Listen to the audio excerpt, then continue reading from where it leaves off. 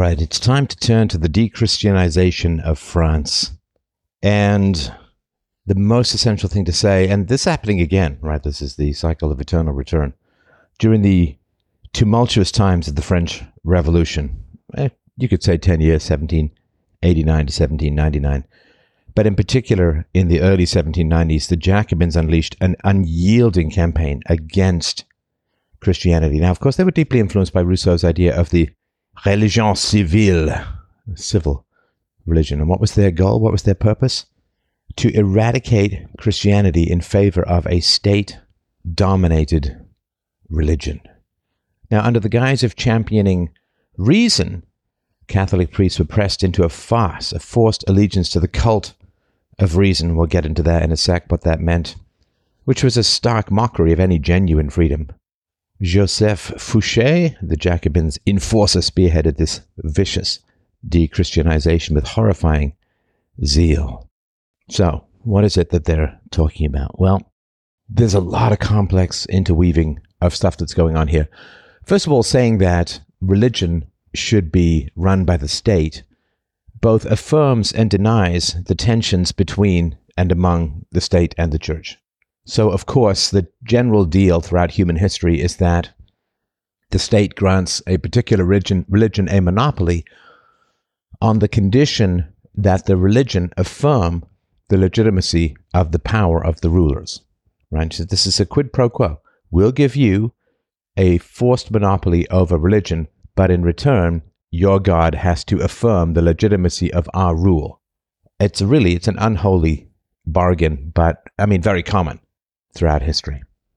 And in fact, the rise of Christianity was the rise of the opposition to polytheism, which characterized the Roman Empire. In the Roman Empire, there was like a street or an avenue of temples. You could go down and pick and choose like a buffet from your religions. And the Christians, one of the reasons why they were persecuted was because they would come down and say that all the other gods were false, were demons, and there was only one true God. So that was, of course, a huge challenge. One of the reasons why the church was so opposed, and I don't want to make this about myself, I simply tell personal stories so that you can see how it connects to the present and maybe to your own life as well. And let's talk about your life. When you were growing up, did you feel that children were protected, loved, nourished, nurtured, that society fulfilled its lofty moral claims of loving the children first and foremost, above all else, doing anything for the kids? I certainly didn't feel that way. I felt that I was a piece of flotsam or jetsam or detritus, tossed about by various groups jockeying for power. And of course, I went to church for many years, and the church and the priests and the congregation never asked me about the abuse that I was suffering at home, never identified my mother as an evildoer, never provided me any interest, relief, or succor. And the big challenge has been what have been the mindsets that solve the problem of child abuse. If we solve the problem of child abuse, I don't want to be one-size-fits-all guy, as soon as the workers control the means of capital, we'll have paradise. Or there was an old life is hell thing about particular graduate professors, the one theory explains everything guy, the whole world turns upon the price of magnesium. And then he has all of these charts and graphs to prove this. I don't want to be, obviously, the one-size-fits-all, one solution, one button. I get that there's complexity, but the world continues to be kind of hell. And the one thing that we've never done is solve the problem of child abuse. Has the church been able to do it? No. Has the state been able to do it? No. Have private charities been able to do it? No. Have I been able to do it? Well, in some instances, yes. Of course, in the vast majority of the world, no. And if you can't solve the problem of child abuse, everything else becomes managing effects rather than solving causes. It becomes a whack-a-mole of various effects. The police have to chase people down alleys because of child abuse. People who grow up without a pair bond end up greedy for material items because they lack fundamental security, and so they imagine that access to material items, wealth, and status and security can give them that emotional security when it won't. So this endless greed, this borrowing, this debt, the fiat currency, the greed of everyone who wants everything for free, that comes out of child abuse. I guess I do sound like a one theory for everything kind of guy, but At least there's science behind what I say. So people grew up, and the church had been unable to solve the problem of child abuse. And the state had been unable to solve the problem of child abuse. And the problem of child abuse had escalated to the point where people had lost all humanity, all reason, and were able to rip people's genitals apart, stick them on spikes, and parade them in front of their supposed lovers' prison cells. It's about as heinous and horrifying a world as can be imagined, and it comes out of the hell of childhood. So why was there this idea to de-Christianize? There was a rage against those who claimed all of this virtue, to be able to solve all of these social problems and make the world better, and had utterly failed to do so. There's almost nothing, I think, in the human heart that generates more rage than hypocrisy. It generates more rage because hypocrisy is unsolvable. If it's an honest mistake, you correct the mistake, right? If an honest man makes a mistake, he either drops his error or he stops being honest. This reality that those who claim to be there for the children, those who claim to love their society, those who claim to shepherd people on the path to heaven, had utterly failed to solve the problem of child abuse, and in fact were themselves, in many ways, in many instances, child abusers, either verbal abuse through original sin or physical abuse through beating children in school, and so on. Hypocrite can't be saved because the hypocrite knows that he's not fulfilling his ideals and obligations. And therefore, telling him he's not fulfilling his ideals and obligations will simply generate more manipulation. It won't generate any reform. And in the human heart, those with power over you who cannot be reformed must be opposed. And of course, in the French Revolution, tragically, this opposition was violent and chaotic. It was a lashing out rather than a building towards. There is, of course, the question of power and corruption. Everybody understands, it's one of these wild things about society, everybody understands completely and deeply that power corrupts. Now, the power of the kings was corrupting, and people understood that. I think deep down and instinctively, I ask this with some sensitivity, but even to my Christian friends here, this is a very important question. Let's just talk about a priest.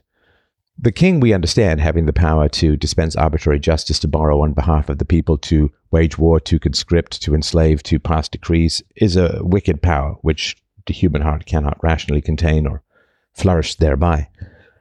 But if you look at the priest, let me ask you this question. Is the ability to determine whether somebody goes to eternal paradise or eternal torment, is that not too great a power for the human heart to handle? To be able to condemn people who disagree with you, to be able to condemn people to tens of thousands of years in limbo or straight to hell to be tormented and tortured for eternity.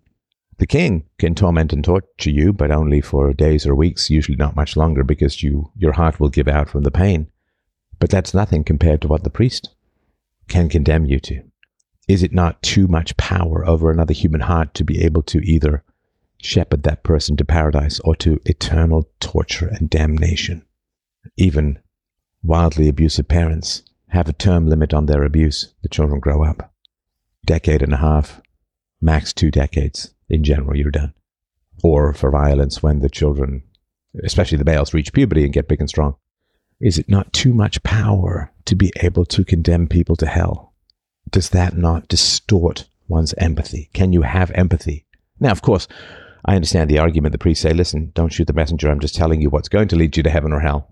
But this had all been utterly unable to solve the problems of society. And when those in charge of solving the problems of society fail to solve those problems and fail to relinquish their power, they are revealed as power mongers, as power lusters. So they say, well, you give us this power, we'll make society better. It'll be wonderful. It'll be paradise. It'll be great. It'll certainly get incrementally better over time. When society gets incrementally worse over time and the people who claim that their sole mission is to make society better don't relinquish their power, then clearly they're not interested in making society better. They're interested in one thing and one thing only, that is power. And social improvement is merely the camouflage. Like the people who say, well, we want to reduce the inequities between the rich and the poor, which again is a coded signal to steal from the rich and give to the poor. When the gap between the rich and the poor widen and the middle class hollows out, gets destroyed, do they relinquish their power or change the course? Nope.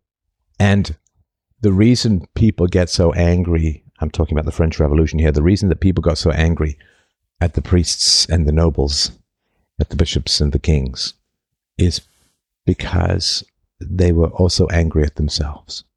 There was a collusion between the poor and the leaders. And the collusion between the poor and the leaders is the leaders say, we'll give you bread, we'll give you circuses, we'll give you succor, we'll give you relief, we'll give you charity, we'll give you welfare. But you have to support our power.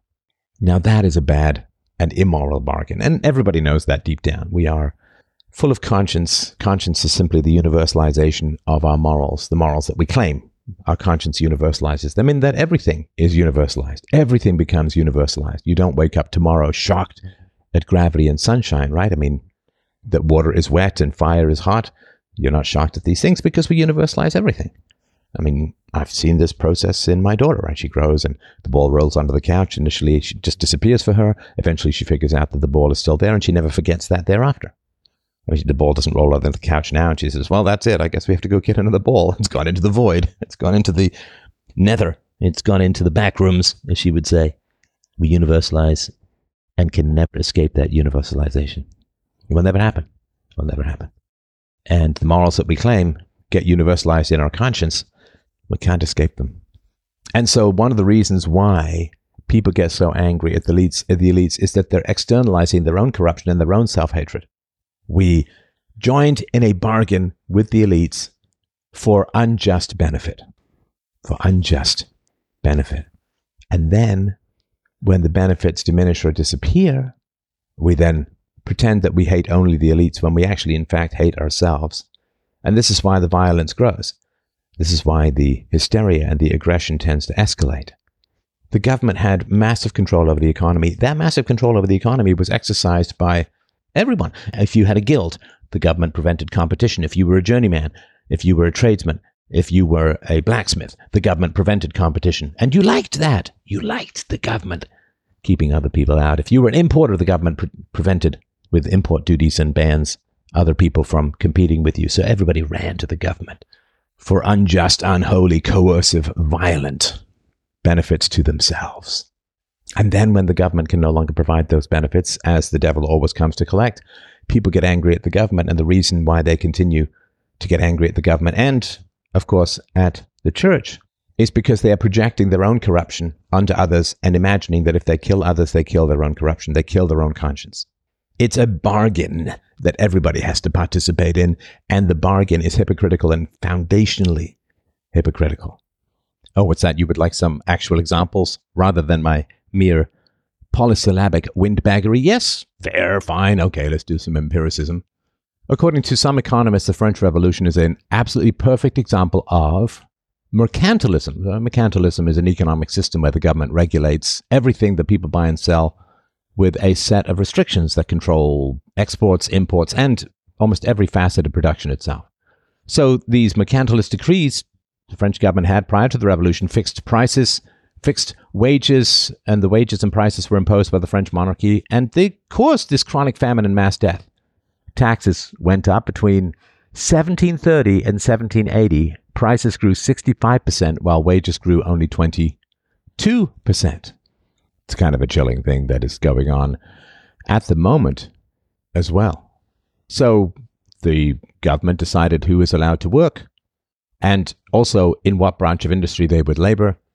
They decided what material should be allowed to be produced, what things, what shape they were in, what form should be given to the products. It was just crazy. Now, in the American Revolution, some soldiers were inspired by philosophers like Adam Smith and his sort of free market ideals. And the French were very aware of the free market ideals. It's just that people liked using the power of the state to gain themselves, to gain their benefits. And of course, France went into fiscal crisis because of the national debt. The government is spending more money controlling and raising fewer or less money through taxes. Just in 1789, on the eve of the revolution, the government itself spent half of its annual revenues just to pay the interest on their debts. Crazy. And we talked about this before. The new commodity was introduced called the assignat in the French Revolution. And of course, that hit hyperinflation, caused people to exchange food for services. They went to barter rather than money itself. And of course, when you have barter, you have the endless task of trying to find who wants to match your needs rather than having a currency that mediates that. It's just brutal. And in the 6-year period, 1789 to 1795, you had increasing restrictions. But then finally, in 1795, some liberty in property production and industry was returned back to the citizens. And it's just horrendous. People want the unjust. It cripples their future. They blame others, never themselves. All the people who use the government for their own benefit to gain something at the expense of their fellow man, of their fellow woman, and particularly of their children. All those people who run to the government for benefits are part of a corrupt bargain. And what drives the government's power is people's desire for the unearned. And then, when it turns out that was a bad bargain, a bad deal, and because they've run to the government for protection from competition, they've run to the government for artificially higher income in the short term, they cripple the economy in the long term. The economy stops providing, stops generating, stops producing. And do they say to themselves, I should not have gone for unjust benefits? You know, in the Middle Ages, in certain places, in a farmer's market, in a stall, in a village square where everybody had set up their wares, you weren't even allowed to sneeze. Because if as a vendor, if you sneeze, somebody has to say, bless you, and then you enter into a conversation and you sell your wares. Weren't even allowed to sneeze. That was considered unfair competition.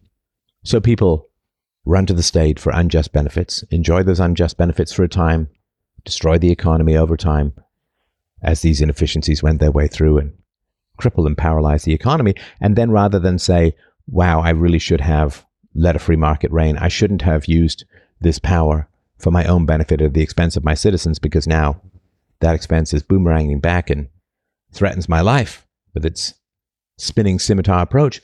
I should have been better. I should have said, thou shalt not steal. I should have respected the commandment of the wages of sin is death. I have messed up.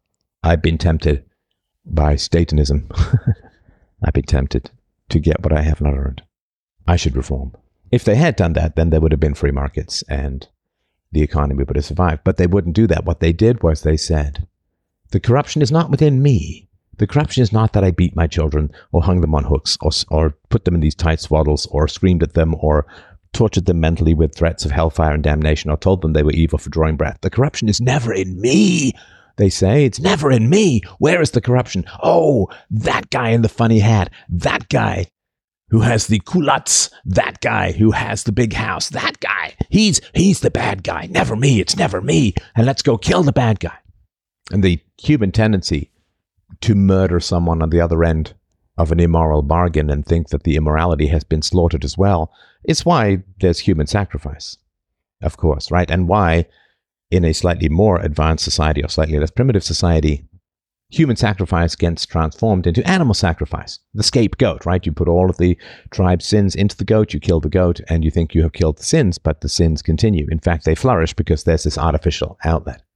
Could they look and say, I have beaten my children, I have abused my children, I have neglected my children, and I have run to the state for unjust benefits, and I have charged my neighbor with unfair competition for simply exercising his own private property rights and competing with me, that I am the source of the corruption in my world? Did they look in the mirror? Nope. The demagogues came along and said, the reason you're suffering is because of everyone else's corruption. You are holy and pure, made of gold and silver and brilliantine, and you shine like the morning star. You are holy and pure, but oh, these bad people, they're totally corrupt and they've exploited you and they've done bad things to you. And then you go and you attack the people that the demagogue points at as the cause of your suffering, when the cause of your suffering is in your own heart, it's in your own history, it's in your own fists, it's in your own greed. Because the arguments for the free market were circling in France, as they were everyone else in the 18th century. The arguments for the free market, for reduction of state power, the inefficiencies of centrally planned economies, they were all circulating in this environment.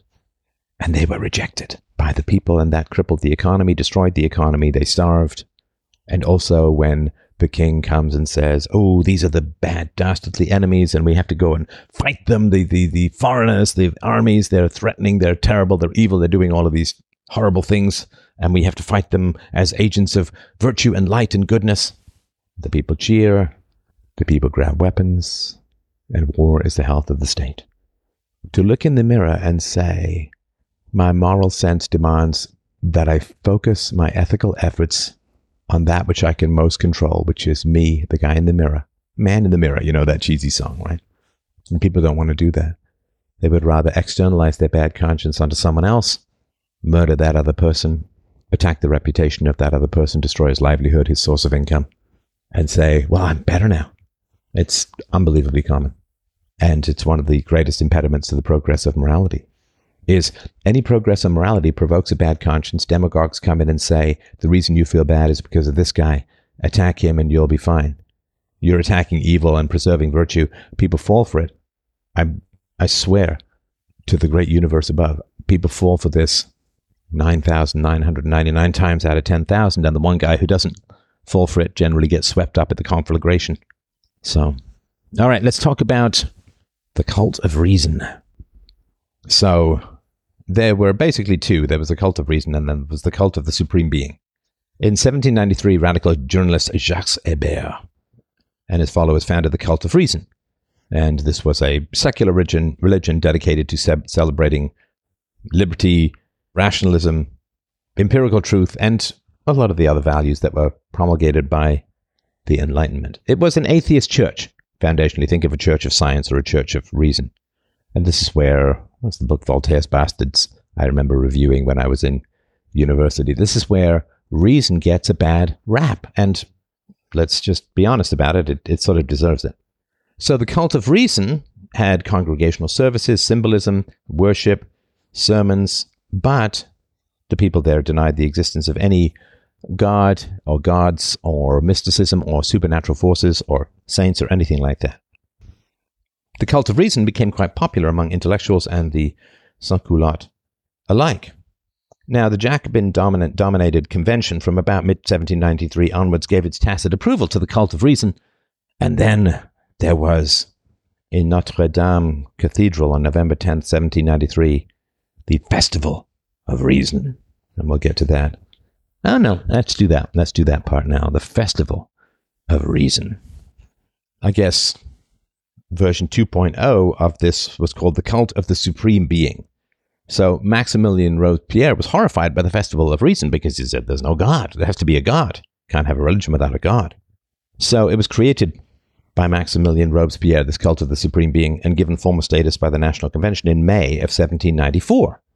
It's amazing how quickly this stuff comes and goes, and it's even quicker how this one goes. So the cult of the supreme being was this wild project. And what did it want to do? Well, we're going to formulate a national religion based on a deism, right? So deism is an Enlightenment idea that God created the universe and its laws. God exists but does not interfere in the affairs of society, of men, of women. There's no one to pray to. He simply winds up the watch and watches it go forward, so to speak. So there was deism, republican values, patriotism, and so on. So the purpose of the supreme being movement, the cult of the supreme being for Robespierre, was to educate and enlighten the French people on morals and virtues. So he said, I'm paraphrasing here, but the idea was, look, people need their ceremonies, they need their lectures, they need their pretty houses to worship in. So then we're going to have this cult of the supreme being. People are going to come to the church, they're going to participate in the ceremonies, they're going to listen to the lectures, and they're going to come to understand all of these wonderfully deep Enlightenment fundamental connections between citizenship, morality, religion, republican government, and it's just all going to get united. And it didn't last very long. Right, so when did it get started? May 1794. When did it die? July 1794. So May, June, July. Okay, 2 to 3 months. Now, and if it was late, right, it could have been 1 and a bit. Now, why are we talking about something with such a short lifespan? Well, Robespierre said, look, France can't have a virtuous government until the people are taught morality and virtue. The revolutionary government must lead this process by engaging in, and I quote, the art of enlightening them, the people, and making them better. Well, you can't get that through atheism. You got to get that through the inclusive movement. And people call it a cult, inclusive movement. And you've got to have these, you've got to acknowledge a divine creator, patriotic ceremonies. And what did he say? So, May 7th, Robespierre rose in the convention and delivered one of his most famous speeches. Say, oh, here's what we've done, here's what we've achieved. Oh, and by the way, virtue and terror are one and the same. Now, again, why would they unite virtue and terror? Because they, as children, had been taught virtue through emotional and physical terrorism. And I say terrorism here because it ended up changing politics enormously. Terrorism being the use of violence to alter political outcomes. At Robespierre's behest, the convention passed a decree on the supreme being, 1794. So what did the decree do? Well, it said there is a supreme being and legislated for its worship. And let's go through this piece by piece. Very interesting. 1. The French people recognize the existence of the supreme being and the immortality of the soul. I mean, now you're legislating people's beliefs. And when you legislate people's beliefs, you criminalize criticism. Right? This is the hate speech thing, right? You criminalize criticism when you say, this is true. 2, and again, they're speaking on behalf of the French people. They're now legislating the contents of other people's minds. They're saying that other people believe things that they may have never even heard the argument for. 2, the French people, they recognize that the worship worthy of the supreme being is the practice of the duties of man. Yeah, this is the French people. They believe this. They recognize that. Pen to paper, thought to mind. 3, the French people, they place in the first rank of these duties the obligation to detest bad faith and tyranny, to punish tyrants and traitors, to rescue the unfortunate, to respect the weak, to defend the oppressed, and to do to others all the good that one can, and not to be unjust toward anyone. So this is adjective worship, right? Oh, just be kind, be nice, be positive, oppose injustice, fight evil, pursue good. I mean, it's all just nonsense. It's all just absolutely dangerous nonsense. Right, to punish traitors. Ooh, when the government says you have to punish traitors, I wonder if the government will ever define itself as the traitor, or if it will define anybody who criticizes the government as a traitor. I wonder. And this is sophistry, because it's positive-sounding words rather than reasoned arguments. 4, festivals shall be established to remind man of the thought of the divinity and of the dignity of his being. Right. So, because it's a state religion, whenever you hear the divinity, you can just replace the state, right?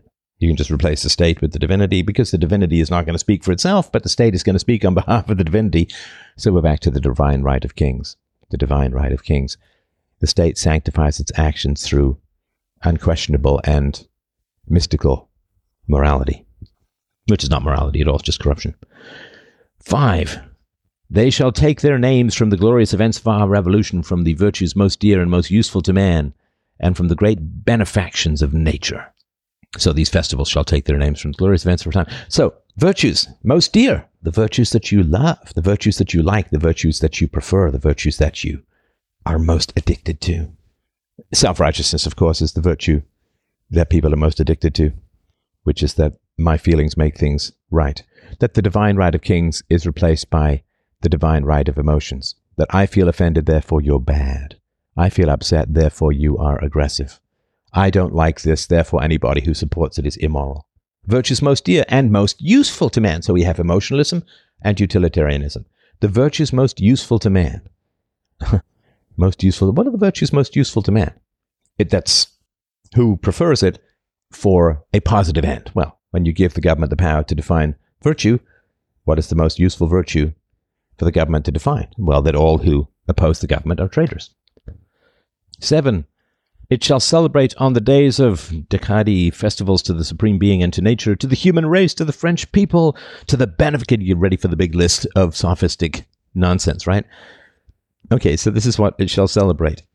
To nature, to the human race, to the French people, to the benefactors of humanity, to the martyrs of liberty, to liberty and equality, to the republic and to the liberty of the world, to the love of country, to the hatred of tyrants and traitors, to truth, to justice, to modesty, to glory and immortality, to friendship, to frugality, to courage, to good faith, to heroism, to disinterestedness, to stoicism, to love, to conjugal love, to paternal love, to maternal tenderness, to filial piety, to childhood, to youth, to manhood, to old age, to misfortune, to agriculture, to industry, to our forefathers, to posterity, to happiness. Oh my God. What a cavalcade of treacly, tentacle squid, serrated language and nonsense. To never stubbing your toe, to never getting dust blown in your eyes, to a lack of insect bites, to all that is good, and to a good night's sleep, to muscles without exercise, to sex without consequences. My gosh. And here they say, to paternal love, to maternal tenderness. You see, everybody knows you got to love your kids or bad things happen. I mean, not just in your household, but in society as a whole. So yeah, I mean, this is mom and apple pie. This is, honesty. Yeah, sure. Yeah, justice sounds great. Yeah, truth. Yeah, modesty. Yeah, hatred of tyrants and traitors. Yeah, for sure. Yeah, it sounds, I mean, this is not arguments. These are threats. Because what happens is people think that by approving this stuff, that they gain all the benefits of truth and justice and all. And then if you point out, right, this is arming the population against the freethinkers, against the questionists, the skeptics, those possessed of the capacity for Socratic reasoning, because you get people addicted. Oh, I like this stuff, therefore I'm a good person. And then when you point out that this is all just nonsense, it doesn't mean anything, and it's a drug, and then they attack you for taking away their drug of, good feelings, feel good. All right, the committees of public safety and public instruction. Oh, ominous. The committees of public safety and public instruction are charged to present a plan of organization for these festivals. 9. The National Convention summons all talents worthy to serve the cause of humanity to the honor of contributing to their establishment by hymns and patriotic songs by all means which can further their beauty and utility. Yeah, see? Do they want reasoned arguments from first principles? Do they want UPB? Do they want skepticism? Nope. What do they want? Hymns and songs. Hymns and songs. So, just by the by, just so you understand this, hymns and songs are a way of programming you, right? I mean, you understand this, right? You hear the Christmas songs of your childhood and you get all the emotions of the childhood. And generally, we are programmed by repetition. And so, if we listen to and sing a lot of songs, it just creates grooves in our brains. The train tracks of state power can then ride unopposed in a direction that's already preordained. So, yeah, songs program you for sure. 10. The Committee of Public Safety shall confer distinction upon those works which seem the most suited to fulfill these purposes and shall reward their authors. Oh, yes, the government is going to pay the artists. I wonder if you're going to end up with any state skeptical art out of that. Not really. Liberty of worship is maintained in conformity with the decree of 18th Primaire. That's, I assume, one new revolutionary calendar. 12. Every gathering that is aristocratic and contrary to public order shall be suppressed. You see, they have to throw in aristocratic, and contrary to public order shall be suppressed. Right. So they program people to be addicted to nonsense, and then when people gather to discuss how nonsensical the nonsense is, that's contrary to public order because it upsets the people addicted to nonsense. People fight to defend their programming even more than their honor. 13. In case of disturbances of which any worship whatsoever may be the occasion or motive, those who may excite them by fanatical preaching or by counter-revolutionary insinuations or by gratuitous violence shall likewise be punished with the severity of the law. And this is what they always do, right? They'll throw in gratuitous violence. Okay, well, we're all against gratuitous violence. Fanatical preaching? No. Saying that you have the power to will the entire contents of French consciousness and create an entirely new religion out of thin air with a state decree, that could be considered somewhat fanatical preaching, right? So, gratuitous violence, yeah. Fanatical preaching, I don't even know what that means, but certainly this would be one. Or by counter-revolutionary insinuations. Oh no. Even questioning the revolution, punished with the severity of the law. So, you have freedom of worship as long as you worship the God that is us, the God that is me. 15. A festival in honor of the Supreme Being shall be celebrated upon 20th prairial. Next. So, yeah. Well, atheism, Robespierre said, it dissolves the bonds of society. It leads people to believe that the fate of society is decided by accident, by blind chance. Society is then left at the mercy of the strongest and the most clever. I mean, I could go on, but it's all just such goopy, vicious nonsense that it's hard to know what this means at all. So, the Supreme Being, is that what Robespierre genuinely believed, or was it an attempt, as most sophists do, to use religion to enhance his own power? I mean, who cares? Doesn't really matter. It's all nonsense. So, whether people believe nonsense or not is less important to a philosopher than whether it is or is not nonsense. I mean, there's some evidence that Robespierre believed in God and the immortality of the soul. And like the other Jacobins, Robespierre had been a strong critic of the church, but he generally criticized the higher clergy, not the doctrines themselves. Robespierre did support the civil constitution of the clergy. It took away the economic privileges of the church and removed prelates from political power. But Robespierre had often defended the local clergy, parish priests and friars and so on. So anyway, this cult of the supreme being lasted about as long as Robespierre, which is about another 6 weeks. And, maybe if he'd lasted longer, it would have lasted longer. But of course, the other thing too is that Robespierre said, there's this supreme being cult. And footnote, just word to the wise, I'm in charge of it. I'm in charge. So several deputies who attended the festival said that Robespierre showed some significant signs of grandiosity, delusions, megalomania, and so on. And the fact that he had created this religion with himself as its prelate, or in fact its god perhaps, contributed to the push to get rid of Robespierre in late July.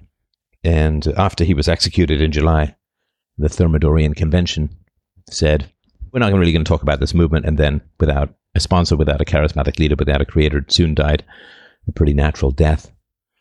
Jacques Alexis Thuriot, an aging politician, was not impressed by Robespierre's speeches and histrionics.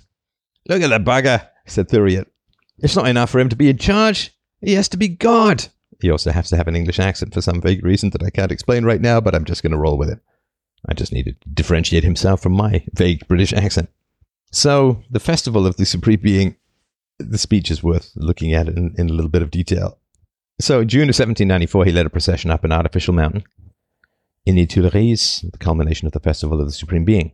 From the very top, the summit, the peak of the mountain, Robespierre gave a speech. The day forever fortunate has arrived, which the French people have consecrated to the Supreme Being.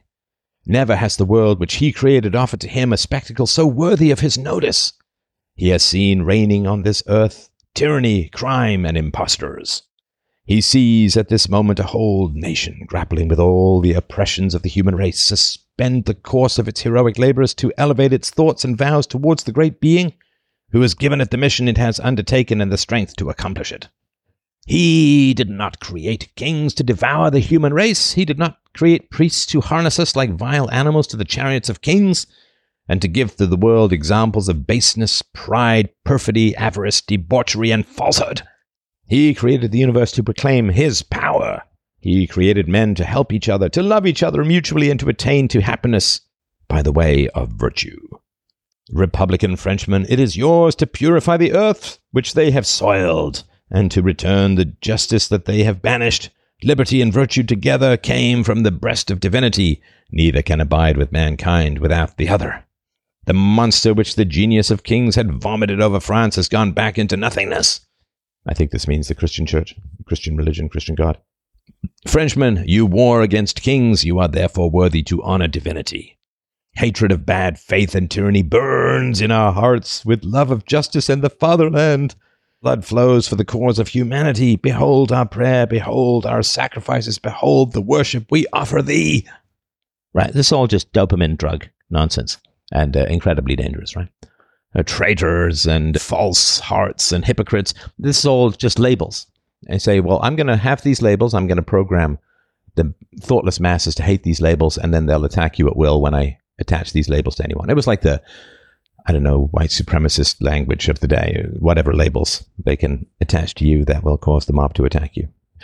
Drugging people with positive language is threatening, right? Because you create positive language to bribe people with dopamine, honorable, patriotic, virtuous, and then you create the angels of positive language, you create the devils of negative language, and you get people addicted to false positives, then they will attack anyone who's labeled as a false negative, right? In the same way that if you get people addicted to drugs, they will attack anybody who wants to ban those drugs. You will get attacked. They will attack anyone who wants to interfere with the delivery of those drugs.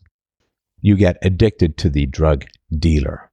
And therefore, when the drug dealer says, I'm going to withhold these drugs from you unless you attack this person, you just attack this person. Right? So they're programming you with dopamine, and then they will threaten the withdrawal of that dopamine if you don't attack their enemies. So, all right. So, big attack, the de-christianization of France, big attack on the clergy. So what happened? So a mere fraction of clergy resisted all of this. But about 40,000 were courageous enough to either oppose the regime or leave France. Now, it wasn't just the clergy who was attacked. Religious symbols were also attacked and faced blasphemous defacement. Even the iconic Notre Dame Cathedral couldn't escape the revolutionaries' wrath. Its historic artworks were ruined with heedless abandon. Indeed, the very term vandalism was birthed from the mindless destruction of the historic Saint-Denis. The once revered resting places of monarchs faced desecration, and church valuables dismissed as insults to reason were looted. Churches were transformed into revolutionary hubs. Mockeries abounded, altars were rebranded as altars of reason, and crosses, now viewed as subversive, were eradicated from the public sphere. Fouché, formerly a Catholic education supporter, emerged as a vehement opponent of Christianity, condemning it as mere superstition.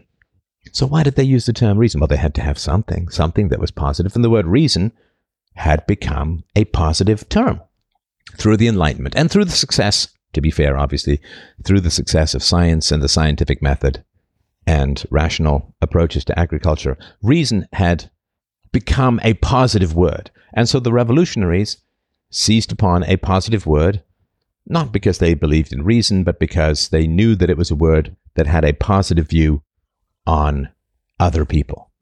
They believed and they knew that it had a positive effect on other people, so they just grab this word. Oh, people like reason? Oh yeah, we're totally for reason. Reason is what we're all about. In the same way that equality of opportunity, well, the word equality then becomes a positive word because of equality of opportunity and the universality of human rights. And then they sort of switch it to equality of outcome, which is generally theft. And they say, well, we're totally for equality. Oh, people like the word equality? Yeah, we're totally for equality. Right, so justice is equality of opportunity. Social justice is equality of outcome. And so people say, oh, people view the phrase social justice as positive. Oh yeah, we're totally for social, just whatever's floating around that's positive, people seize upon. And reason here, what does it mean? What does it mean? What does reason mean when they're literally passing laws to say what tens of millions of people believe with no evidence? I mean, it's not rational, not empirical. So what does reason mean? Well, it's hatred for the failed morals of the past. And of course, those morals were not built on reason, right? I mean, the effects of the clergy and the effects of the aristocracy, they were not built on reason. But reason here generally means animal, mammal, greed, physicality, or selection. So in response to the de-christianization effort, Lyon residents clung to their arms and faith, rebelling steadfastly. A convention deputy proposed leveling Lyon after its defiance, suggesting a monument proclaiming its end. Fouché passionately advocated for the entire obliteration of Lyon, quote, for humanity's sake, thus embracing terror as the new norm. He orchestrated mass execution, including bankers, intellectuals, elites, clergymen, and women and children, with ruthless firing squads. Why do they hate the bankers? Well, they hate the bankers for two reasons. One is that the bankers are doing well, and secondly, that the bankers enforce interest rates, and sometimes, of course, criminal levels of interest rates, which are inflicted on the poor. Of course, the poor who are irresponsible, who drink away their land, end up losing their land, and they lose their land to bankers who may have given them loans. So there's a lot of hatred to that. It's like the problem of the tenants and the landlords in a democracy. The tenants outnumber and outvote the landlords.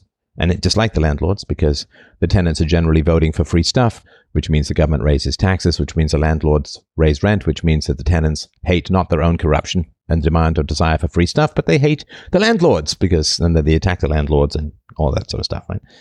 Intellectuals, elites, clergymen. Right.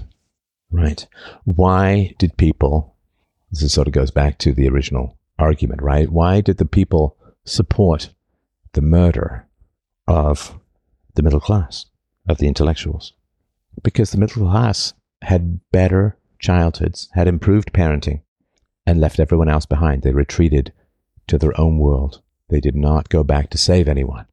And it's like this. It's like there's an illness across the land that is taking people down, and it takes decades to kill them in the most undermining and hideous agony that can be imagined. It drives them mad with pain before finishing off their bodies, and it takes decades.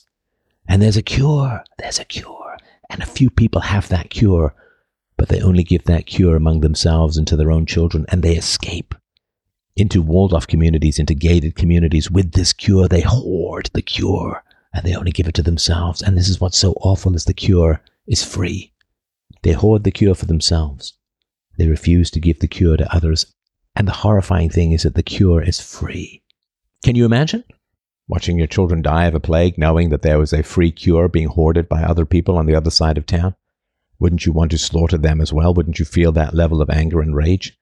That they had the capacity to save you, to save your children, but they hoarded the cure for themselves when it cost them nothing to share the cure. You would perceive them as having murdered you and your children by withholding a cure that cost them nothing to provide, and you would feel murderous towards them. This is the cost of having a better childhood without sharing how to have better childhoods to others. Breaking the chain of violence, breaking the cycle of violence. I mean, if I had hoarded my formulations for a better childhood and how to become a better parent and how to deal with childhood pain, if I had hoarded that for myself, well, my conscience would have been appalling.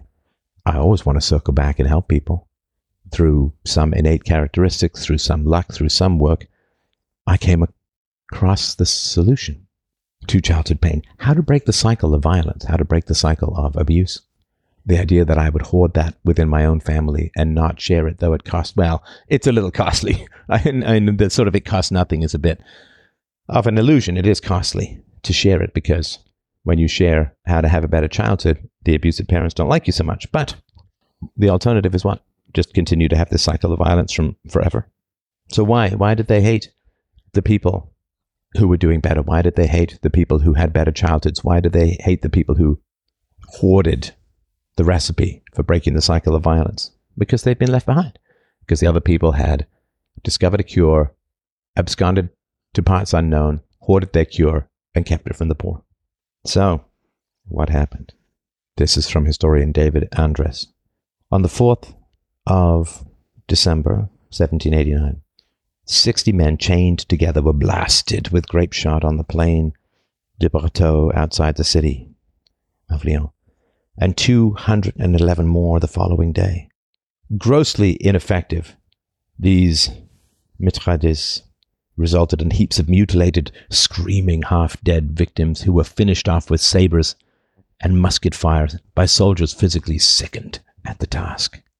A Jacobin named Philip shockingly displayed the decapitated heads of his own parents to the Legislative Assembly. He cold-bloodedly claimed to have murdered them in a zealous fit of patriotism, all because they declined to participate in a revolutionary church service. And of course, you see this in all these kinds of revolutions, particularly the communist revolutions, which is children are willing to turn in their own parents, murder their own parents, subject their own parents to these. Why was someone willing to murder his own parents? Can we imagine a child raised with love and connection and bonding killing his own parents? No. And you see this, of course, all the time in these revolutionary movements. The revolutionary movements on the left tend to be incredibly hostile towards parents. Revolutionary movements on the right tend to be more parent positive. But you see this, of course, in the Communist Revolution, in the Cambodian Revolution, where children are very easily turned against their parents, and they attack their parents, condemn their parents, torture, attack, or even murder their parents, subject their parents to endless struggle sessions to accept the new ideology. Why is it that the children hate their parents so much? Why is it that they're so eager and willing to denounce their own parents? And you can see this, of course, now when parents are racist and conservative and terrible and anti-egalitarian. It is a very sort of common thing. So why? Well, what did their parents do to them that they're willing to attack their parents? They seize not upon the justice and objectivity and reason and evidence of the revolution. They seize on something which allows them to give vent to their hatred against their parents. It gives it ideological cover. So people look at these ideologies and say, wow, these ideologies really convince people to do bad things. Nope. The people want to do bad things. They were formerly restrained by Christianity. When the restraint of Christianity goes away, They seize upon the new ideologies as a way of acting out their existing hatreds, their existing passions. In vino veritas, in wine there is truth. The drunk man or woman will tell the truth. Because alcohol is a disinhibitor, which is why cold-hearted people will express mawkish affection when drunk.